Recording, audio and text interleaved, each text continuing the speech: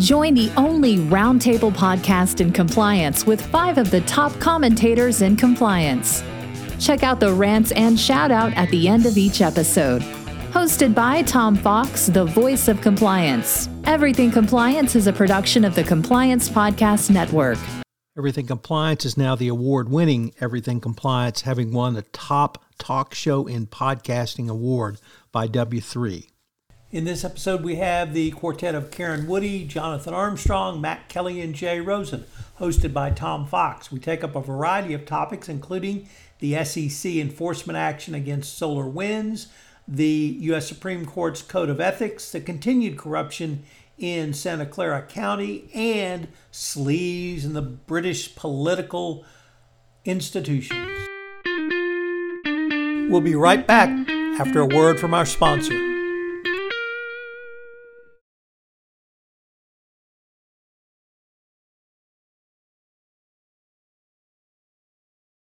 Hello, everyone, and welcome to another episode of Everything Compliance. We have the quartet today of Matt Kelly, Karen Woody, Jay Rosen, and of Jonathan Armstrong. Ladies and gentlemen, welcome back. Thank you, Tom. So, Mr. Armstrong, some fairly interesting political news out of the United Kingdom this week, and you seem to think it ties into compliance and ethics. Why don't you tell us the connection you see and about your former neighbor, David Cameron?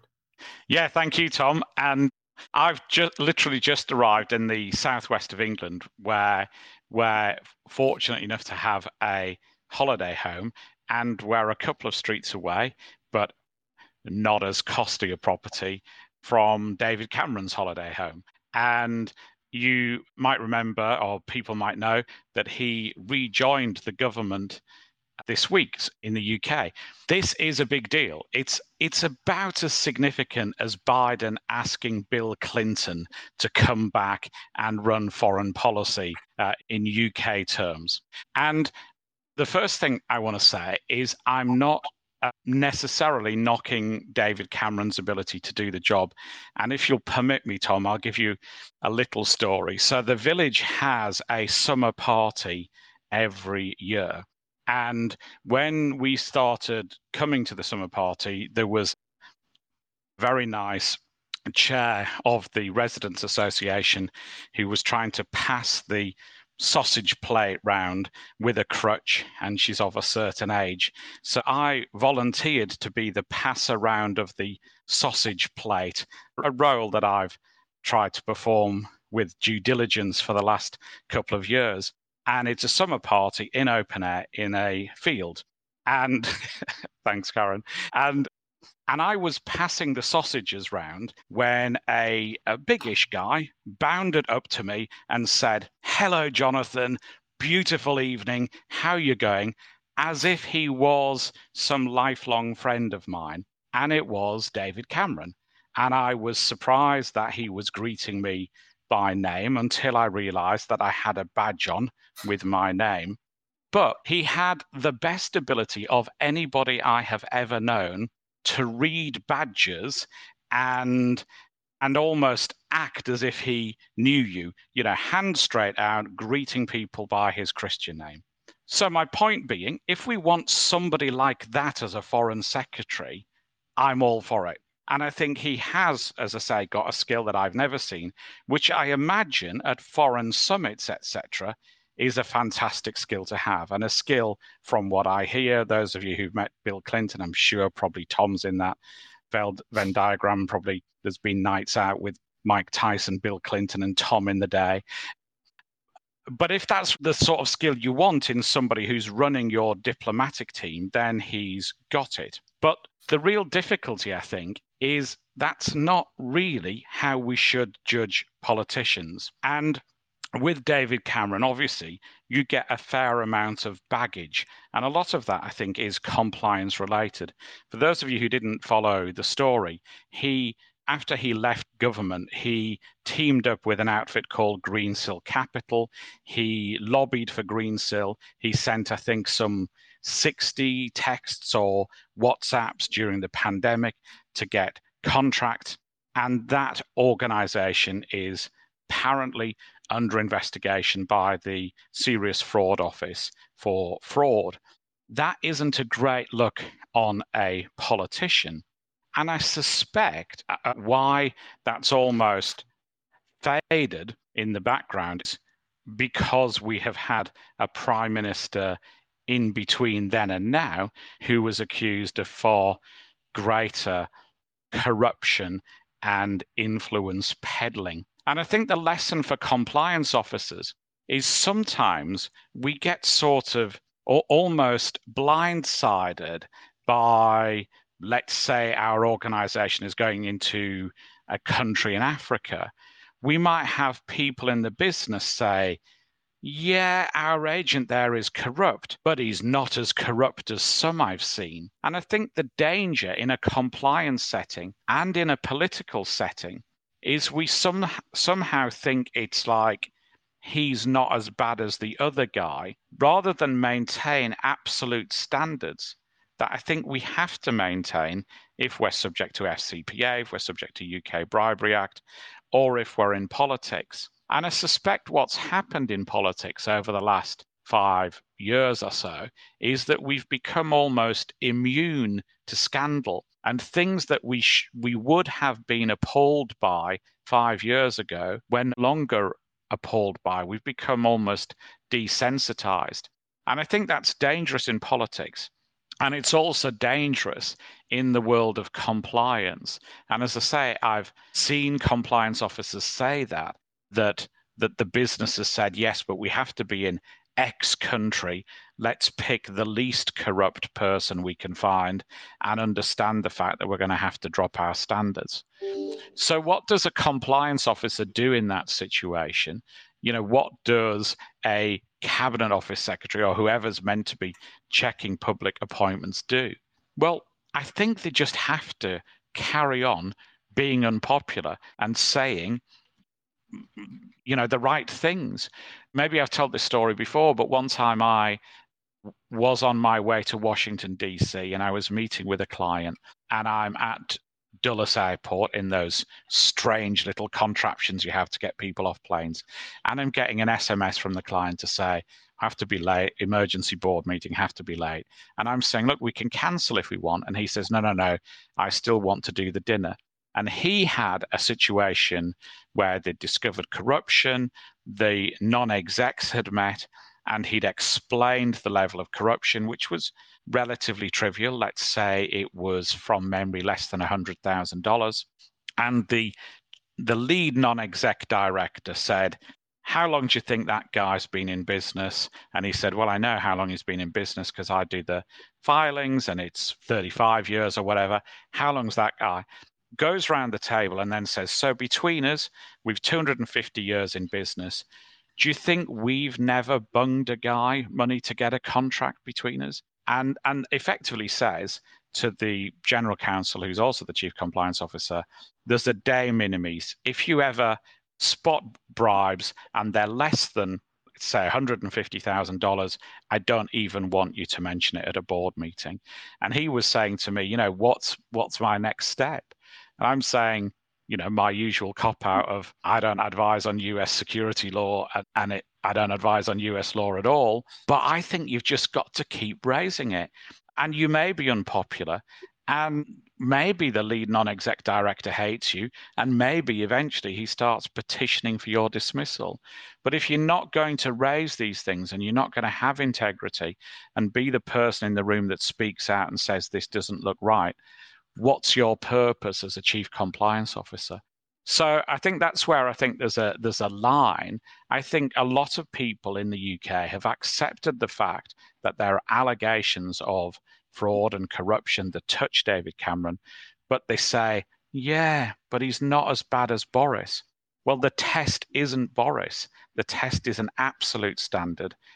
Are we electing people with integrity for public office? Well, we haven't had an election, but are we appointing people with integrity? And I think it's the same for a compliance officer. Are the agents in these foreign countries people we can be proud of or not? And it's a more binary test than maybe it looks the way things have changed over the last 5 years or so. Well, what do we do in America then, Jonathan? If Boris Johnson's not the baseline, what's the baseline in America? Well, I mean, obviously, I think there's, as an outsider looking in, you have similar problems in the US, don't you? I mean, I think as we see it from our vantage point, there are allegations of corruption and non-fair dealing on both sides of the aisle. And we could get into a situation, I suspect, where, one of the candidates has a conviction or a civil finding against them, at least as they're running for office. And I don't know. I mean, historians will probably tell us that this has happened before. And clearly it happens in other countries. I mean, Nigeria, for example, I've some knowledge of, where I'm being slightly rude, but basically have to have had an allegation against you to be there, just as, I don't know, a long-distance trucker has to have tattoos as a price of admission. But we shouldn't be like that, should we? And I think the difficulty of Cameron in this role is Cameron did have an anti-corruption campaign when he was Prime Minister. Obviously, that was made somewhat challenging by the fact that his family finances were exposed as being part of the Panama Papers, and that was, I guess, unhelpful to this campaign to clean up tax havens, etc., around the world when it was discovered that he'd used one.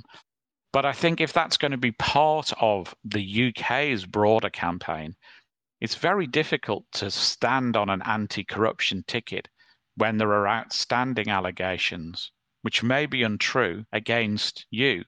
And I think the US perhaps has the same problems as well.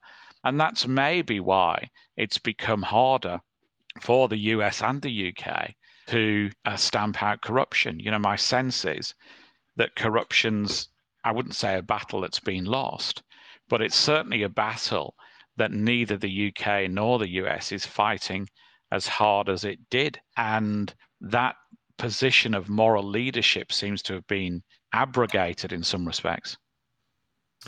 Matt Kelly, the Supreme Court announced their first code of ethics. Is it broken already? How do we say this? Yes. That's it. That's the whole thing. And I promise I'm not going to turn this into a rant and shout out or just rant about the code for the whole time. But yes, Tom, the Supreme Court did adopt this document that it calls a code of conduct. And that affords the rest of us in the corporate world a good opportunity to look at what this code does or doesn't do and help us understand what an actual good code of conduct would do, which I would say this thing that they call a code of conduct is not good. We all know why the Supreme Court has adopted this code. You can sum it up in 4 words: Clarence Thomas and Samuel Alito, who are the 2 justices who throughout most of this year now have been documented with numerous instances throughout their time on the bench of favoritism, frankly, undisclosed, lavish trips with men who have serious interests in rulings that the court would make. Samuel Alito, he took a fishing trip to Alaska where he was flown there on a private jet, said that he didn't have to disclose the seat on the private jet, which probably would have cost hundreds of thousands of dollars because the seat was going to be empty anyways. So therefore, it had no value. I might as well sit in it. I would encourage any compliance officer, next time you're on a flight and you see an empty seat in first class, you go ahead and tell the airline, that's going to be empty anyways. I'm going to just sit in it. It was ridiculous. And the man who organized that trip then, of course, had several different cases that he pushed in front of the Supreme Court later on in subsequent years.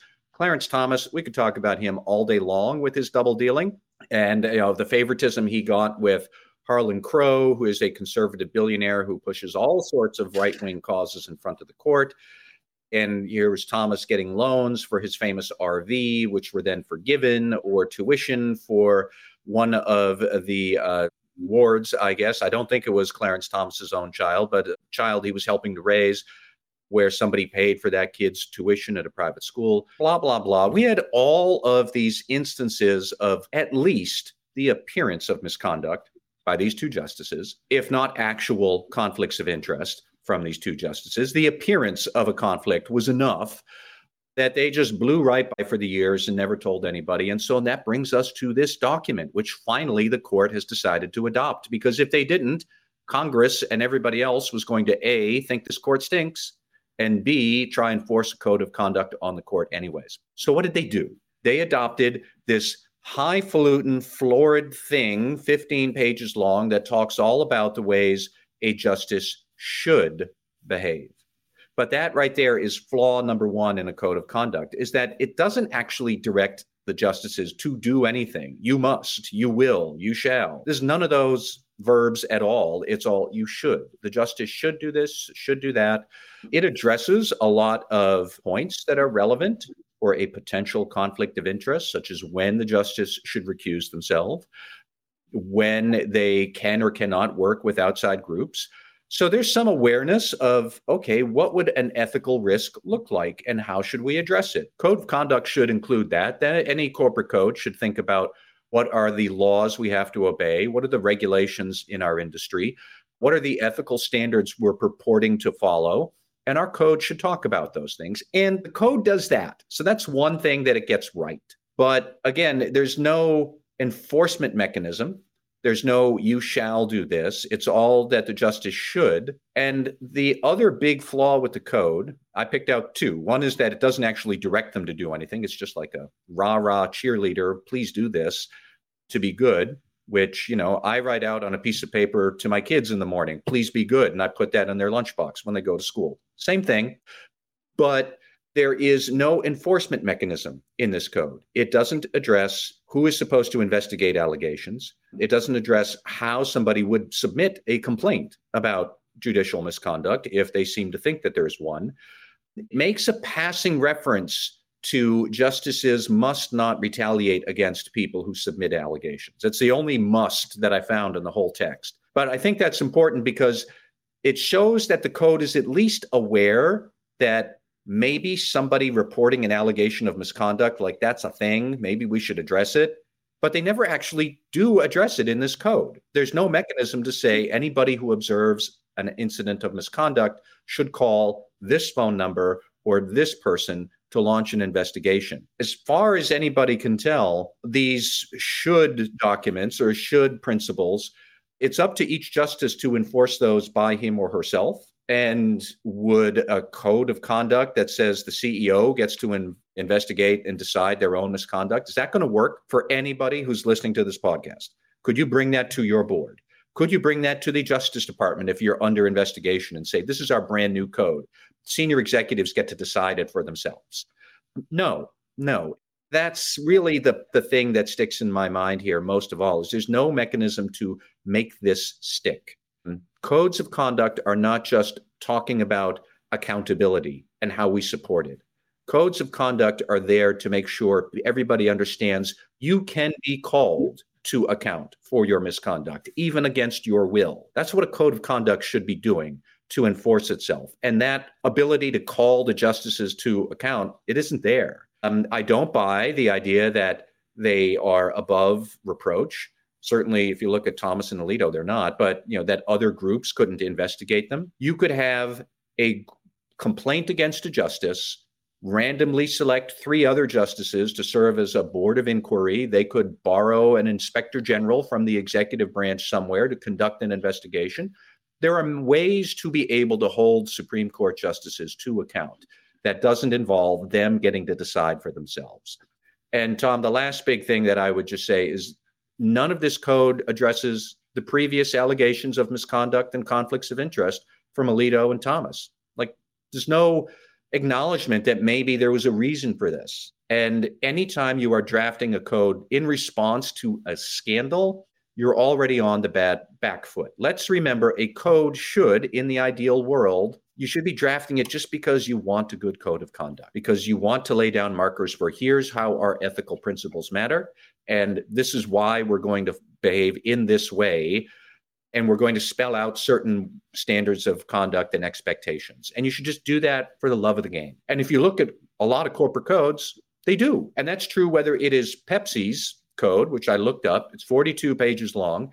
And it mentions the employee will or shall or must, these definitive directives, dozens of times. You could look at Boeing's code, which is at the other extreme. Boeing's code is a whopping 1 page where they articulate 9 rules of conduct. And it says, I will, you the employee signing it, I will do this 9 separate times. That's a good code.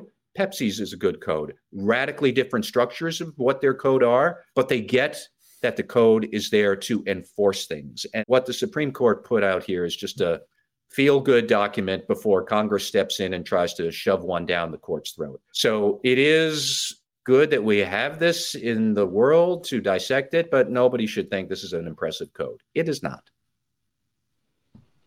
Tom, you're on mute.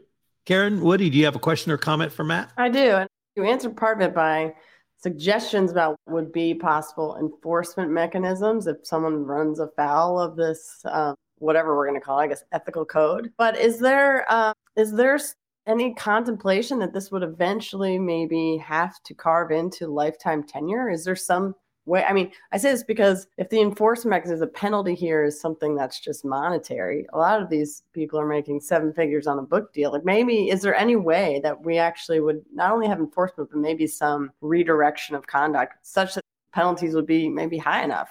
I'd be curious about your thoughts about that. I think that's an excellent point. And I have talked about similar issues in executive misconduct, say in an SEC enforcement action, where you impose a monetary penalty on an executive and they write a check for it because CEOs can, they're worth considerable amount of money. Big deal. If you really wanted to harm CEOs or general counsels or CFOs, you would yank their ability to serve at a company. You would yank their law license or their accounting license. And I appreciate that the SEC right now doesn't have the authority to yank a general counsel's law license. But if you were telling a lawyer you might get disbarred for doing this forever, that's a whole lot scarier than saying you might have a $100,000 penalty when you're a senior partner pulling in $3 million a year. I think we could, as a nation, impose some sort of term limit on Supreme Court justices. Like the Constitution says Supreme judges, federal judges have lifetime tenure. It doesn't say on which court. So, I believe that one proposal was that you would have staggered terms of 18 years for each Supreme Court justice. Then they get busted back to the, circuit court or the appellate court, and they can rotate around. I think that would be an excellent idea.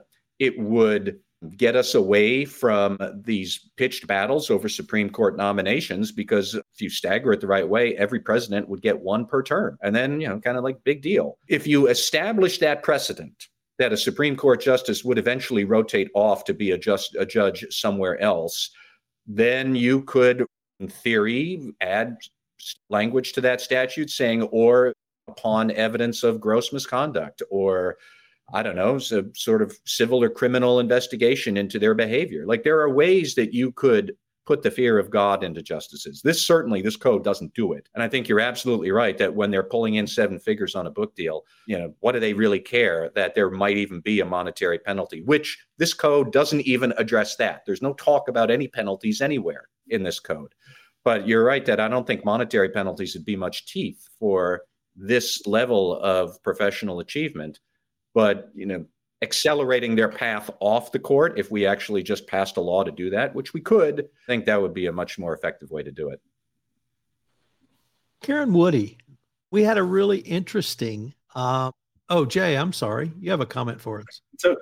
So, Matt, I know the U.S. Congress has bigger fish to fry. Would it be fair to say that the reaction has broken down across the normal Democratic and Republican lines? Or has anybody that you wouldn't think would be alarmed by the new thing from the Supreme Court? Have we heard anything that we didn't expect to hear, I guess is my question from the Congress? No, we haven't. The leading voices around complaints about the court's behavior usually come from Sheldon Whitehouse, the Democratic senator from Rhode Island, who absolutely believes that there should be a stronger code of conduct and more enforcement.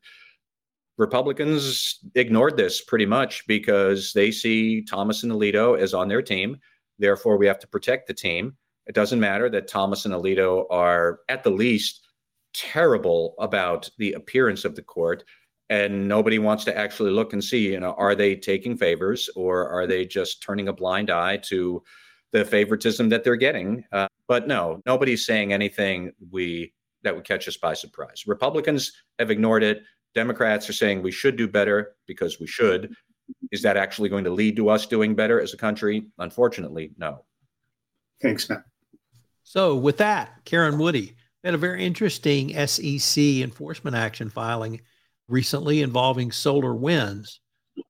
So I wanted to ask you your thoughts on that and the addition of the current Chief Information Security Officer as a part of that filing. Does this portend danger, Will Robinson, for compliance officers? Yeah, I think the short answer is yes, but we'll get to that, I think, after I give a little bit of background for anyone who hasn't been following the SolarWinds case. So as Tom noted, a couple of weeks ago, the SEC filed a complaint alleging fraud and violations of internal controls against SolarWinds and its Chief Information Security Officer, Tim Brown. And those charges are in relation to a cyber attack that occurred on the company's network monitoring system, which is called Orion. And the attack, which was, I think, it's called the Sunburst attack, happened in 2020. So this lawsuit or this filing by the SEC wasn't entirely shocking because the company had disclosed that it had received Wells notices from the SEC in 2022 and early 2023. So we sort of knew the SEC was building this case and probably had many discussions with the company about this. But so what's the charge here? So first you have a fraud charge. And as we know, fraud requires scienter, so intent to deceive. So this is not just a foot fault. This is a company and in particular also this individual who is knowingly making misstatements, intentionally deceiving, in this case, both the public and the SEC in public statements and SEC filings. So from that, you get the fraud charges, which is under 10b-5 here. Again, related to material misrepresentations that the company made, both publicly and also in SEC filings. And so when you think through that, what does that mean? What are the statements that the SEC is alleging were, how would the SEC even maybe build this case? Well, after, obviously a year at least or more of reviewing documents and looking kind of under the hood at SolarWinds, they have found a number of what they think are very damning statements by Tim Brown, this Chief Information Security Officer. And they include things like a 2018 presentation wherein Brown acknowledges some vulnerability in the cybersecurity realm of the company. There's a few other emails and other, the SEC has a 68-page complaint that goes through all of these points of, data points about where there was some acknowledgement on both Brown's part and also other executives about, like I said, clear vulnerabilities in cybersecurity measures, sort of this lack of resilience, things that we need to work on and make better. And they cobble all those things together in this complaint, say that this was clear fraudulent statements when they release things that say that they have, state-of-the-art cybersecurity measures. Or also, another point is that the disclosure in the 8K, so the press release after the cyber attack, did not acknowledge, I should say, that there had been previous threats and previous points that the company should have been aware of, meaning that this Sunburst attack, if nothing else, should have been somewhat foreseeable given other incidents that the company had faced. So I should also note that might be related to this Chief Information Security Officer individual charge, which is sort of it is unprecedented that this individual is being charged for this activity. The SEC really, I think, likes to tack on that this particular individual made $170,000 by selling options, and they sort of link that as the profit motive, like this is what he was thinking about. That's why he's purposely concealing these vulnerabilities or risks of the company because he wants to make some money in the trade. So that, like I said, was filed in a couple weeks ago. Since then, the company has, swung back. I should say that it was just a filing. It wasn't a settlement. So this was an acknowledgement that the SEC is bringing this case. It's very much not a settlement because the company responded and, in a sort of categorical denial of any lack of adequate securities controls related to this attack. They said, the statements they had made about saying that they had inadequate risk disclosure. They said, they sort of listed, this is the risks that we said. We made that clear in, the discussion of risks that is required to be disclosed. And they basically are saying, listen, if our risk disclosure was inadequate, then everyone's is. Like, we had a pretty standard, these are things that could happen. This was a novel type of cyber attack, all these things. So it's clear this is really going to be challenged by the company. And then I think particularly from Tim Brown, who's now really facing criminal charge. I mean, this isn't, well, it's the SEC's charge, but potentially even follow on criminal charges here. So hot water for the individual who simply is, where the buck stops, maybe. Although I think it brings up two really important points that I want to just highlight here. One is obviously the individual thing, which we're going to talk about in a second. The other one I wanted to highlight is that in addition to these fraud charges, there's a 13B2B charge, which is the lack of internal controls. And I only highlight this one because I think, we will see this charge added to everything, because it's almost well, if we're in this position, something must have gone wrong. It's, to me, almost nearly a sort of strict liability tack on, well, some control missed this if we're in this place. And I highlight this only because just this week, the Republican SEC commissioners referenced 13B2B's internal controls provision as being the Swiss Army knife that the SEC is using to lump, so many things under it.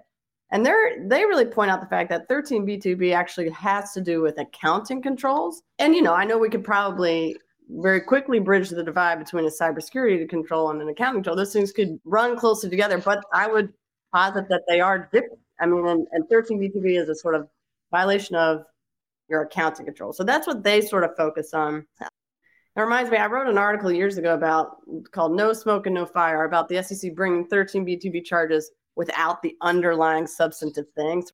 Philosophical idea of, well, your controls wouldn't have caught something if something bad happened. This is the opposite. This is something bad happened, so clearly there was some control missed it. So I do think that this, being able to use the internal controls charge, is something that's not going to go away. I think this is going to have the breadth of internal controls liability just will keep expanding. And then, as I mentioned earlier, I think the biggest takeaway here is really this individual officer liability. I mean, he's facing at least an officer and director bar plus, monetary. I mean, he's really in the hot seat here. And so, query what this means for chief compliance officers, the board on a derivative suit here, any other executives who's, signing these filings or making these public statements. I think it'll be interesting to see if SolarWinds is indemnifying him, because in theory, he's doing his job. I mean, I do think that's why his trade activity, that one, he also made money on this, is how the SEC is trying to drive a wedge between those things and making him seem like maybe he was, acting in his individual capacity kind of idea, but unclear. I do think, as you asked, Tom, the chief compliance officer at SolarWinds, I don't know who that person is, but they have to be having a lot of sleepless nights. They're the next one whose door's going to get knocked on. Same with a lot of the C-suite. I think it's a pretty big swing for the SEC to come after chief information security officers when this level of sort of unprecedented attack. And I can just say this feels very strict liability in the sense of, does this sort of chill the ability to do more if you're always going to get in trouble? It's one of these things where I think it's going to be really interesting how people navigate the cybersecurity space in particular, because it's always evolving. You're always trying to do your best, and that almost always won't be enough. And so what does that then mean about what is required of you? I think it's a really dicey area. So I'd really be curious to hear you all think about this, what you thought about this in the last couple of weeks, because it's really, I think, taken this industry by storm. Mr. Armstrong, question or comment for the professor? Yeah, several of each. Yeah, I followed it really closely. I was on a panel at a conference called ISMG about 2 weeks before this news came out.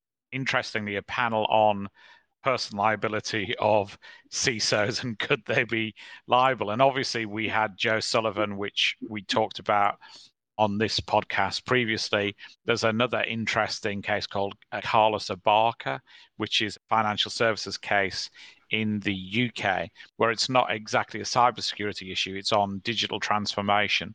And one of the interesting things, by the way, in the Abarca case is he says, yeah, digital transformation projects are really hard.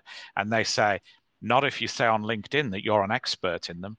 And they effectively used his own LinkedIn resume and said the bar was here. You raised it to here because of the statements you made on LinkedIn. Caveat anybody who's added AI to their LinkedIn profile recently. But I think there's quite a lot to unpick here, isn't there? I mean, I think, as you said, one of the significant aspects, I think, is that there was a disclosure of cybersecurity risk.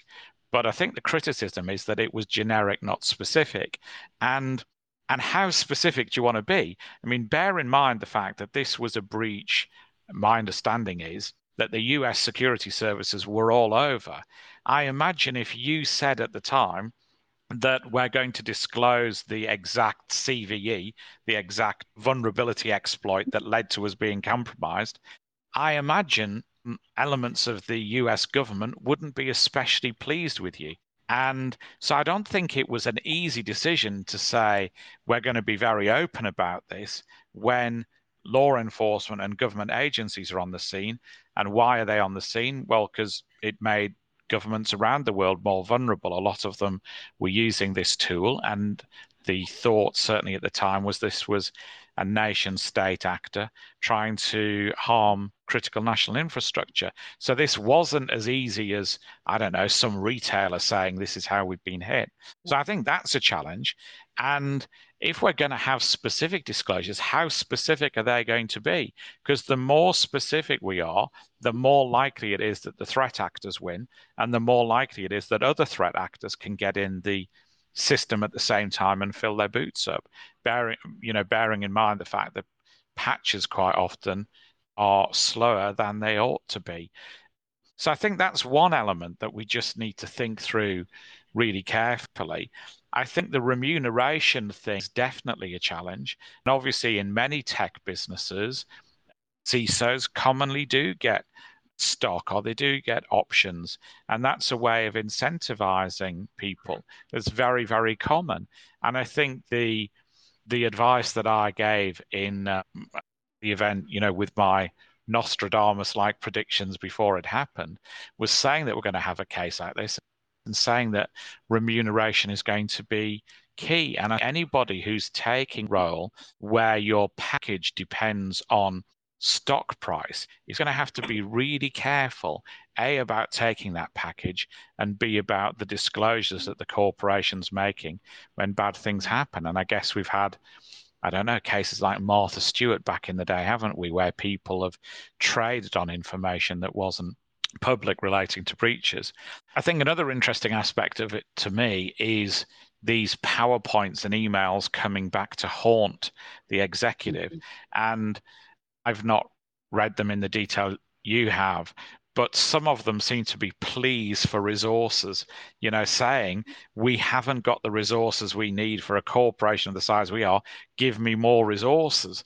And in some respects, he's doing the right thing by highlighting to the executive team the fact that they need more fingers in the dam.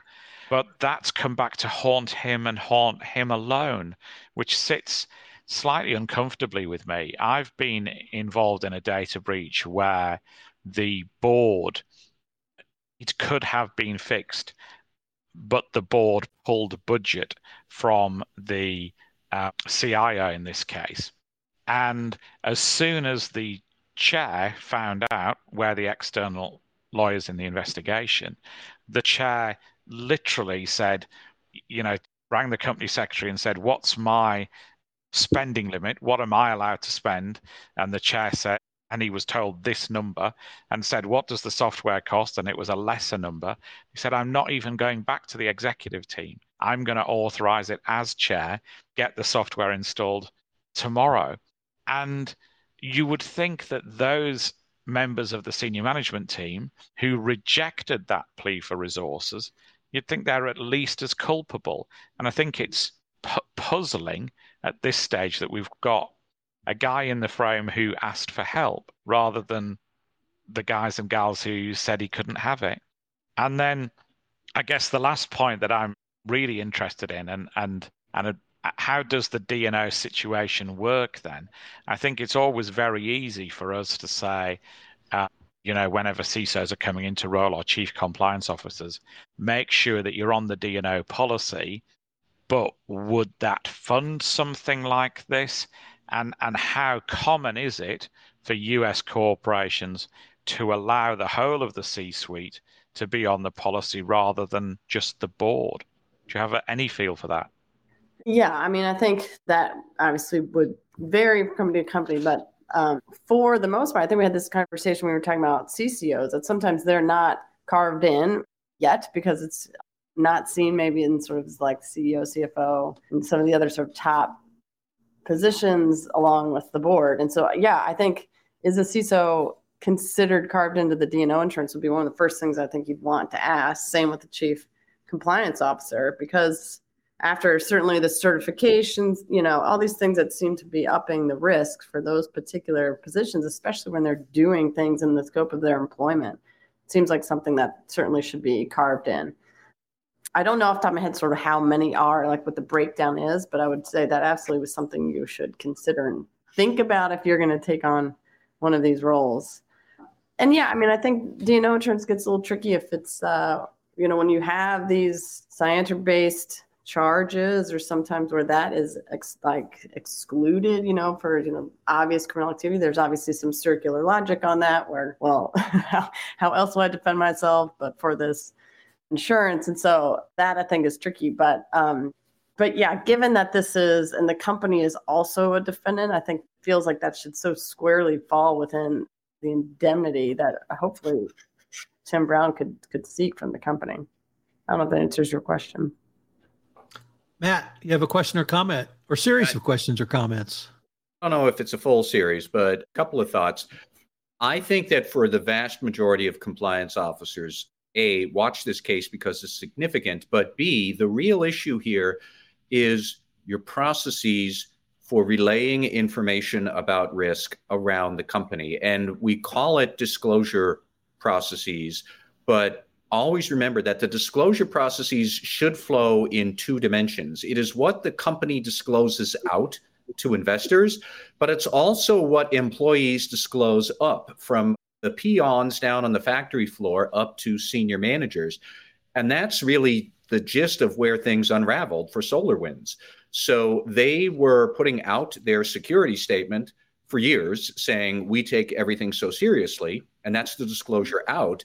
But there was a breakdown, according to the SEC, in the disclosure processes up because the senior executives who were allowing those outward statements allegedly turned a blind eye to all of the employees down at the bottom saying, our security sucks. We don't do this thing that we're saying. One was something like, I'm so fed up with the senior geekheads making statements about cybersecurity that aren't true. And those lower level internal communications, like in an SEC complaint, they look really bad. Like this does not put SolarWinds in a very flattering light at all. But are we supposed to take everything that those employees say as gospel? Because some people might be shocked to hear sometimes lower level employees just like to complain. And maybe they have very good grounds to complain. Maybe they're just unhappy people. But taken out of context, I'm not quite sure that what they're saying is or isn't reflective of some kind of breakdown in risk management. And that's really the allegation here is there was a breakdown in risk management. But the other big point I would emphasize for compliance officers is I don't think this particular lawsuit is groundbreaking. I think it is the natural successor to similar cases we have seen from the SEC before. And I would zero in right on something that came last year when the SEC sanctioned Activision Blizzard. I think it was $35 million for poor disclosure of corporate culture risks. Because the disclosure out was that human capital is our most important thing and we take it seriously. On the inside, they had a terrible corporate culture. There was sexual harassment and assault running rampant for years. So the SEC said, well, clearly, if that was going on, you didn't have the right disclosure up and you were making a fake disclosure out. Now, in that Activision case, Activision settled. I suspect because they just wanted to put this to rest because they had a merger to do with Microsoft. But B, they also didn't identify any particular executive there who might or might not have been responsible. But who would be responsible for internal complaints? That sounds like a chief ethics and compliance officer to me. So would there be different scenarios where they could take this litigation logic and instead of applying it to cyber risk, they might apply it to other ethics and compliance risks? And now you, dear listener, you're the one who is also looking at a personal liability lawsuit from the SEC. Like, I think this is a big CCO liability issue that they just cranked it up to 11. Yeah, I agree. All right, Mr. Rosen, we have continuing saga of bribery and corruption in Santa Clara County. This is a story we started looking at back in 2020. Where are we in 2023? Well, I don't think we've really made much progress, but as you said, Tom, about a year ago in San Jose, a longtime San Francisco Bay Area sheriff went on trial on public corruption allegations involving her office's granting of concealed carry weapons permits and costly jail mismanagement. This unusual case against Santa Clara County Sheriff Lori Smith was a civil process seeking the removal of an elected official, but it's similar to a criminal case with prosecutors from a different jurisdiction to avoid conflicts of interest. The trial followed an investigation into allegations that Smith's office traded concealed weapon permits for donations to her re-election campaign and mismanaged the jails where mentally ill inmates died or were injured because of her actions or non-action. Smith was also accused of withholding documents concerning an internal affairs jail investigation and lying on campaign finance forms. She had been the sheriff of Santa Clara County, home to Silicon Valley, since 1998. But last year, the Board of Supervisors unanimously passed a vote of no confidence in her and requested outside investigation by Attorney General as well as the county civil grand jury. The first count accused her of implementing policy or practice of granting licenses to carry concealed firearms on the basis of whether an applicant was a campaign donor, a member of the sheriff's advisory staff, or a prominent individual in the community, or was associated with prominent individuals, corporations, or otherwise had personal connections to the sheriff. The grand jury alleged that Smith failed to make individual good cause determinations on the basis for concealed carry permit applications by people who were not VIPs, keeping them pending indefinitely. In another count, the grand jury alleged Smith committed willful misconduct by failing to provide information to the County Office of Correction and Law Enforcement.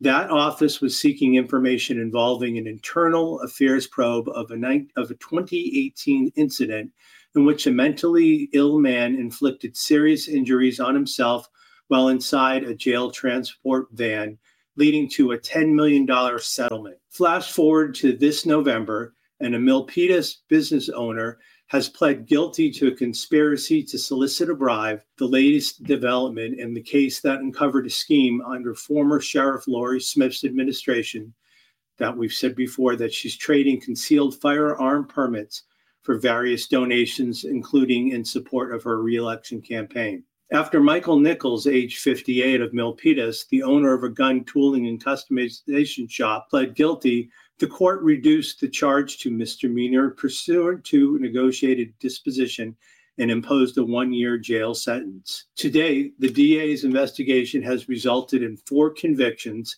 and Smith's forced resignation. The defendants remained in the gun permit bribery cases are former Under Sheriff Rick Sung, former Captain James Jensen, attorney Harpal Nahal, and here's the key one that Tom likes to talk about, Apple's head of global security, Thomas Moyer, and a local insurance broker, Harpreet Shardha. Evidence shows that Nichols was an important middleman in this scheme, introducing executives at AS Solutions, Inc., the company seeking the gun permits, to local attorneys, and ultimately to Jensen of the sheriff's office.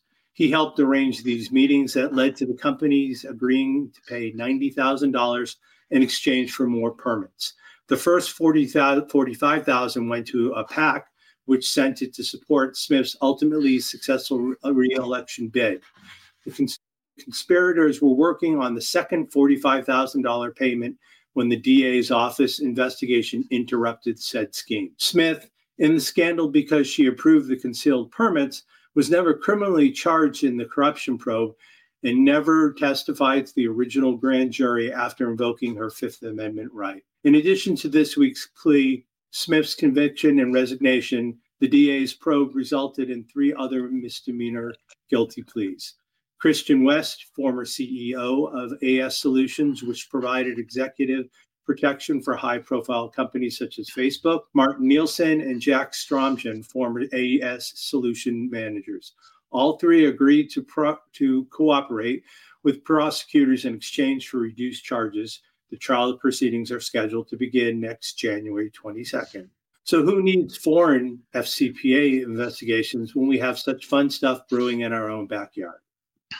Jay, can we use this as either an educational opportunity or perhaps a lesson learned for compliance professionals that they need to pay as much attention domestically to their company spend as they do internationally? Yes, we can. This is the poster child for that. All right. With that, ladies and gentlemen, we're on to fan favorites, shout outs, and rants. Mr. Armstrong has a hard stop at the top of the hour, so we're going to let him go first. What do you got for us, Mr. Armstrong? Yeah, thanks very much. So having knocked one side of the political aisle, maybe my rant is about the other. And it's about the tactic of what I'd call salami slice announcements, where politicians, and you've seen corporations do it as well, they sort of give a little bit of the story, then they're pressed and they give a little bit more and they give a little bit more. And such an example is Michael Matheson, the Scottish Health Secretary. He's a member of the SNP party. And he had some criticism over an £11,000 connection bill for his tablet. It's government issued tablet, and it's meant to be a secure way of communicating. And originally it seemed the story was that he'd neglected to swap his SIM card. So the SIM card deal came up at the Scottish Parliament, and he was meant to swap from network provider A to network provider B. And the reason we were given for the high charges initially was he'd forgotten to swap out his cell card, and the roaming charges when he went on holiday to Morocco were greater as a result. Well, the story went on for about a week, and we eventually find out that why it's £11,000 is, yes, he hasn't swapped his SIM card when he's been told to a number of times. But the real issue wasn't the constituency business that he said he was conducting, and which had allowed him to allocate, I think, £3,000 of the bill to his constituency funds. It was the fact that it seems that one or both of his sons had been using the iPad whilst in Morocco as a tether, effectively, to watch the Celtic game live, or maybe more than one Celtic game. It seems that they paid £7,000 in roaming charges, billed back to the Scottish government to watch the Celtic game whilst on holiday. And Matheson has said that he effectively salami cut his announcement because the boys weren't in politics and he was. Now, that's running as thin as a slice of salami with as a defense here. So I guess my rant, but my plea to politicians is sometimes things go wrong, and maybe it wasn't your fault, but you've made the situation much worse by not confessing at the start. And can we have an end to salami cut announcements? And with that, I must bid you all adieu and thank you for listening. And I'll listen to the other rants on the catch up, and I'm looking forward to them, and apologies for leaving. Well, we will say adios, and we'll pass it over across the pond to Matt Kelly. What do you have for us today, Matt? Yeah, Tom. So I have a shout out this week in the form of a quick book review. I am here to recommend a new book that came out earlier this fall called Our Least Important Asset by a business professor at Wharton by the name of Peter Capelli. And so he explores the question of if our most important asset is human capital and employees. And every single company always says The people are our most important asset. If that is true, then why do our financial reporting rules treat employees liabilities? And he goes from there. It is a fascinating look at how we pay executives to increase shareholder value, but we have created a system of financial reporting rules that make employees an expense. And so therefore, if they are harming shareholder value, you need to get rid of them as much as possible and hire as few people as possible all the time. Simple example, if I'm running a company and I buy a $100,000 laser cutter, that's a $100,000 asset. I get to put it on the books. It's something of value. If I hire a great salesperson and pay them $100,000, that's an expense and it doesn't show up anywhere. And there's no reflection that having a great salesman is clearly an asset to the company. Or if you upgrade that laser cutter by $10,000, now it's worth $110,000 on my balance sheet. But if I give that salesman $10,000 in training, and now they're making even 3 times as much in revenue, it's just an expense and it doesn't show up anywhere. And now I get the objection a lot of people will raise is that a laser cutter can't decide one day to quit and walk out the company. Fair, except would that not mean, therefore, that we should try to incentivize companies to keep employees around for the long term, as opposed to incentivizing them to make it as pain-free as possible when the employee leaves? So I'm going to cut the training budget. I'm going to not pay them much money. I'm not going to hire a lot of employees, which is actually what we do in corporate America when everybody says, I wish I could have a great steady job that pays a good income and I could stay with them for 30 years. Sure, I'd be happy to do that. It is a fascinating look at how topsy-turvy all of our financial reporting rules are that have made modern employment generally a miserable experience that, by the way, doesn't actually add any value to the company anyways. That would be much better to focus on our most important asset. But instead, we treat them as the least important asset, by Peter Capelli. So if you're looking for a good book to read, go find that at your local library and give it a read. Karen Woody, do you have a shout out or a rant for us? I have a very quick shout out that harkens back to previous shout outs. And this one has to do with last Saturday. Megan Rapinoe and Ali Krieger took the pitch for the last time in their professional careers, playing against each other, these two sort of giants of women's soccer. And so it's just a shout out to how much the world has changed since they started playing soccer. And a lot of that was because of them. As controversial as maybe at least Megan Rapinoe has been at times, I actually think it's been good controversy and has resulted in great strides for women in sports. So that was just a shout out and hats off to the two of them. Jay Rosen, what do you have for us today? I've got a positive shout out to Giles Martin, who's George Martin's son, who has taken the mantle to remaster the Red and the Blue albums. That this is probably past some of your time, but I remember being in New York City, going to a department store called Corvettes with a C or maybe a K, and going in there and buying the Red and the Blue albums. And then flash forward to 1987 when I moved out here to California, and the Red and the Blue albums came out on DVD, or rather CD, for the first time. So it's amazing how the Beatles catalog is just such an evergreen. And I can't say that I'm a fan of the song Now and Then, which they posthumously recorded with John Lennon's voice. But I got to tell you, everything else about A Day in the Life and hearing this stuff all cleaned up and remastered just brings the music to life. So here's a positive shout out to AI and, you know, everything that came out of the Get Back movie to give people technical tools to take things from our past and re-listen to them in a new way. So that's my shout out. So I'm going to have my first quadruple shout out, and it involves the ransomware gang Alpha/Black Cat, shout out number one, who has taken extortion to a new level by filing an SEC complaint against one of their alleged victims because their victim did not comply with the 4-day rule to disclose a cyber attack. Meridian Link was threatened. Alpha Black Cat would go to the SEC. They did not disclose, and they went to the SEC. So that's shout out number one. Number two, Matt Levine, writing in Bloomberg, called it, quote, maybe the most money stuffed story I've ever written about, end quote. Shout out number 3, Bruce Carton, who in his daily update from the securities docket said, quote, I urge you to read his whole column that covers not just this outrageous story, but also includes a great segment on how the SEC's lucrative whistleblower program is going to be professionalized.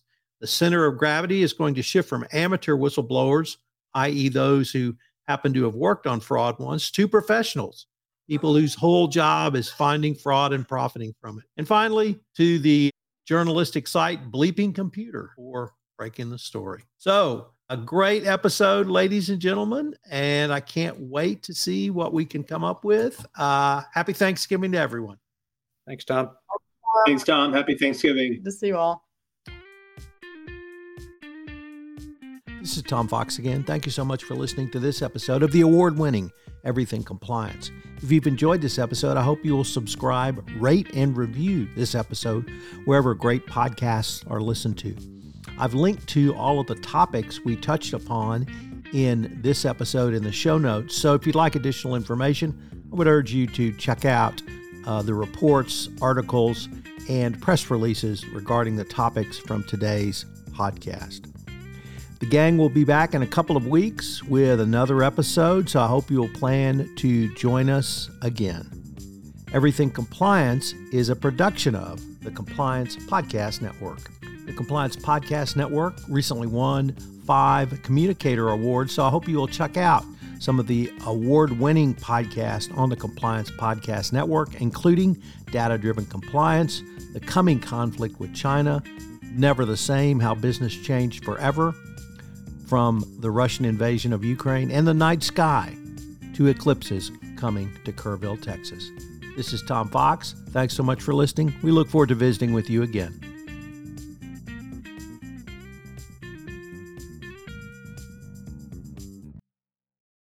This podcast is a part of the C-Suite Radio Network. For more top business podcasts, visit c-suiteradio.com.